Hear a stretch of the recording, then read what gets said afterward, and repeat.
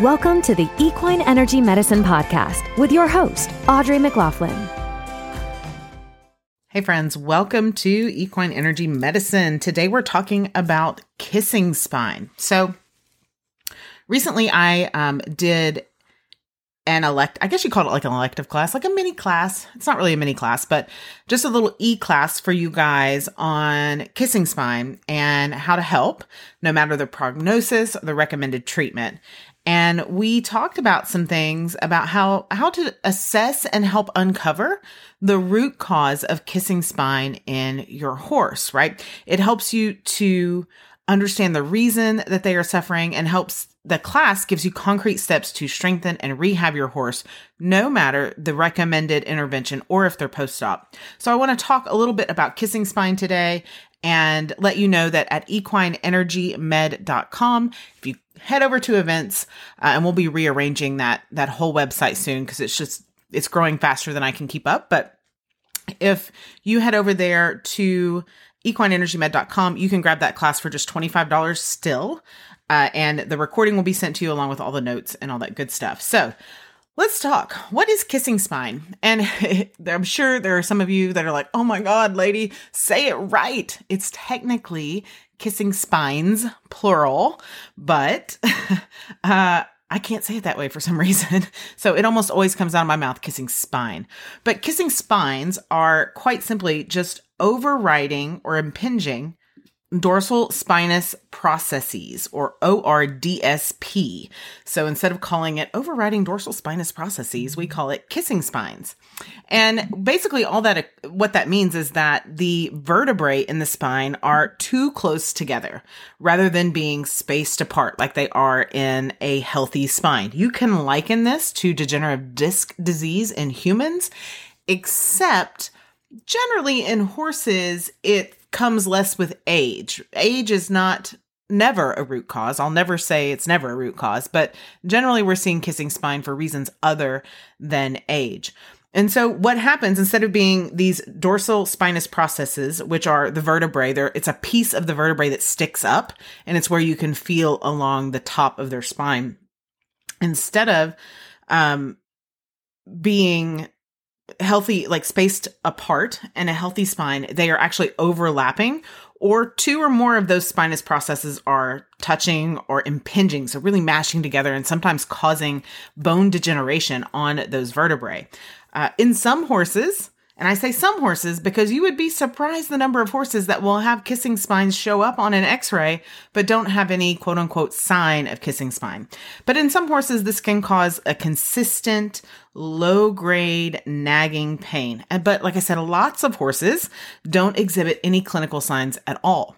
Now, there has been some research in recent years that shows that the horses that don't show signs of kissing spine, it could be that it doesn't hurt, but more often than not, we find that the ability for them to express themselves has actually been trained out of them. So what I mean by that is they're not necessarily a shutdown horse, but they have learned that showing their emotions, showing that they are in pain, and you have to realize the way horses show that they're in pain is what we would traditionally conventionally consider acting out. That usually means punishment, pressure of some sort for them. And so oftentimes, especially if it's low grade, the horse will not exhibit any clinical signs, any outward clinical signs at all. So really in the class, what I wanted to do with the class was give you guys holistic management options. And what I mean by that, I'm in no way telling you not to do what your vet says or listen to what your vet says. What I am suggesting is if your horse is exhibiting clinical signs of kissing spine and you've had a diagnosis of kissing spines, and then the recommended treatment options are generally surgery, sometimes rehab, but most often it's going to be steroid injections or surgery. We know that steroid injections over time, so repeated steroid injections, does nothing but degrade the bone and cause a whole other host of problems. So it's a temporary win, a Band-Aid, if you will. What a lot of people don't know is often surgery is a temporary Band-Aid as well, because you're not addressing the root cause. So sure, you can get those dorsal spinous processes not touching each other, but you will have continued collapse and continued lameness issues in the horse in other ways. So in short, my goal is to give you root causes to address. And what I find most people do, or it seems like most of the people that took the class based on the questions that I asked them, and then most of the people that ask me questions about kissing spines, they have gone to the vet, they are on the schedule for surgery, or they've been told we're just going to have to keep injecting this thing every 3 to 6 months, or it's some combination of those things. And they're like, what can I do now? And so I've helped numerous people change the course of treatment that their horse needed. And so what that means is that we address the root cause and then go from the root cause to just until surgery, start working on rehabbing that root cause and then seeing if we've made any progression or all the progression and actually don't require surgery any longer.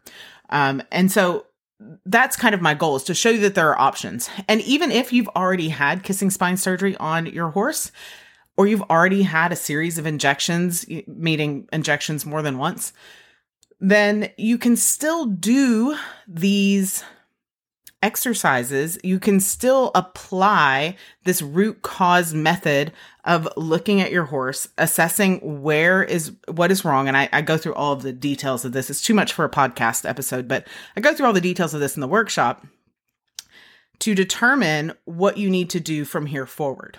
And so I always liken it to somebody who has, and if you're new, if this is your first episode, I am a human naturopathic doctor who now practices on horses as well. And so I liken it to people. It's easy for people to understand when I liken it to a quadruple bypass. So you have a heart attack, right? And I hope you don't, but say someone has a heart attack and they're rushed to the emergency room and they're given life-saving medical intervention, thankfully. And then they're told, we got to have a quadruple bypass or more, right? Or a bigger bypass. And so you go and you spend 6 or 8 hours in the operating room suite and you have a quadruple bypass. When you're done with that, all that has been accomplished is a Band-Aid.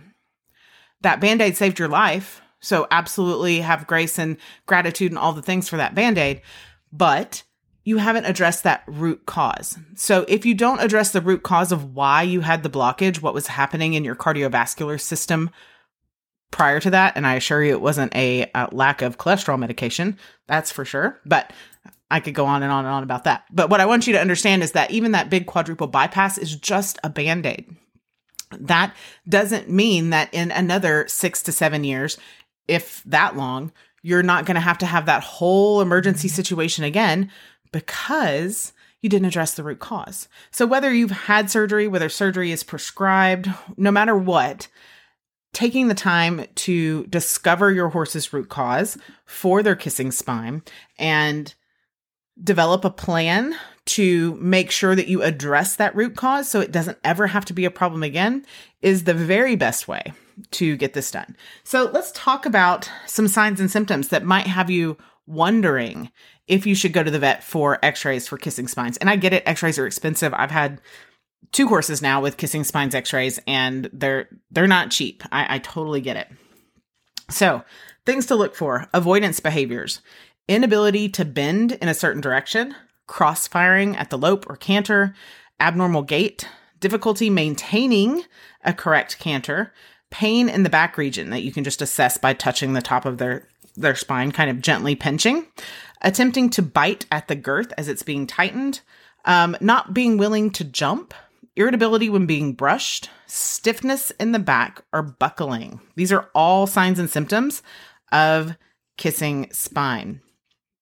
And then physically, of course, you can see physically, even if they're not demonstrating any of those symptoms, because remember, those symptoms can be trained out of them, is a dropped weak top line, heavy pecs, heavy shoulders, high lumbar vertebrae. So that's from the hips back to the tailbone, a weak hindquarter. So if you have anemic looking muscles in the hindquarters, a dropped belly, or a horse that is leaning on the forehand. These are all signs of kissing spine.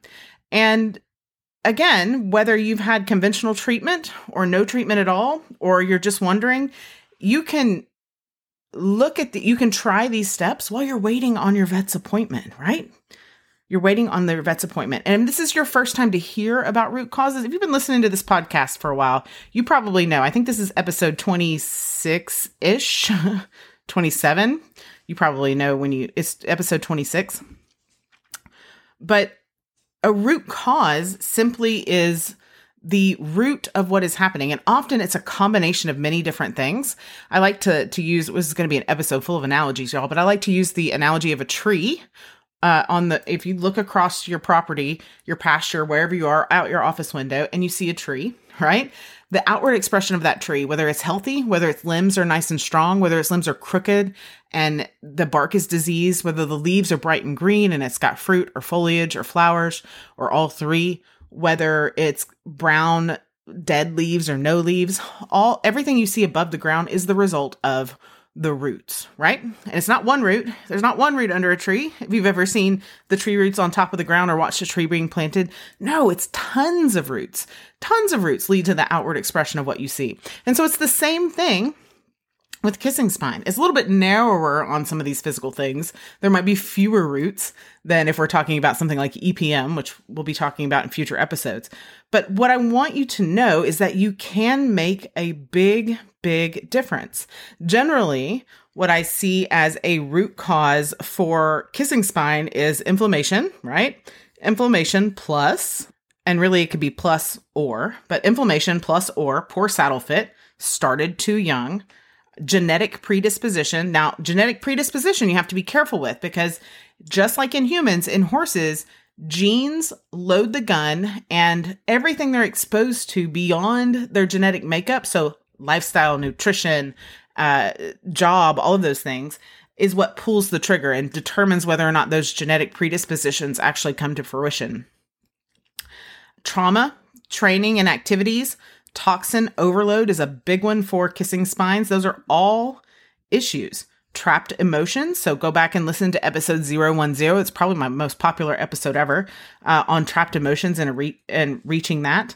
Other root causes include like imbalanced governing meridian, imbalanced conception meridian. So if we're looking at the energetic meridians in the body, and then of course, a collapsed thoracic sling. All at which really a collapsed thoracic sling is a symptom, but you have to rehab that in order to heal kissing spines. But that the collapsed thoracic sling has a root cause in all of those other things that we talked about. So I'll leave you with this. Regardless of whether you decide to jump in and grab that kissing spine workshop for $25 or not, that's A-okay with me. I want you to do two things for me and for your horse and for you, right? No matter what they tell you the rehab is for your horse, whether you're post-op or pre-op, do not, please do not do daily belly lifts or daily butt tucks and avoid hill work. Those are the three most common things that I hear people recommend for horses with kissing spine. And I mean natural practitioners, chiropractors, osteopaths, and veterinarians alike. They generally prescribe belly lifts, butt tucks, and hill works to try to activate that core. And it just doesn't work. It's like trying to do deadlift without your core activated, okay? It's going to irritate it and it's going to make things worse. Now, if you're doing a body work session, like a 1 time a month body work session, you can include a belly lift, a butt tuck, but avoid hill work at all costs, okay? Now, I hope that helps somebody out there at least get pointed in the right direction for helping with kissing spine. Remember that it's not just what you see on film. It's not just what you see on the x-ray, that everything in that horse's body is connected, and horses are master compensators. And so if you are looking at something on the top end of the horse, like their spine, then you have to look below that, head to tail, ground to spine, ground to pole, in order to see a complete picture of what those root causes could be. As always, thank you so much for listening, and I'll see you next week. Thanks for listening to the Equine Energy Medicine Podcast. Ratings and reviews are always appreciated. We'll catch you in the next episode.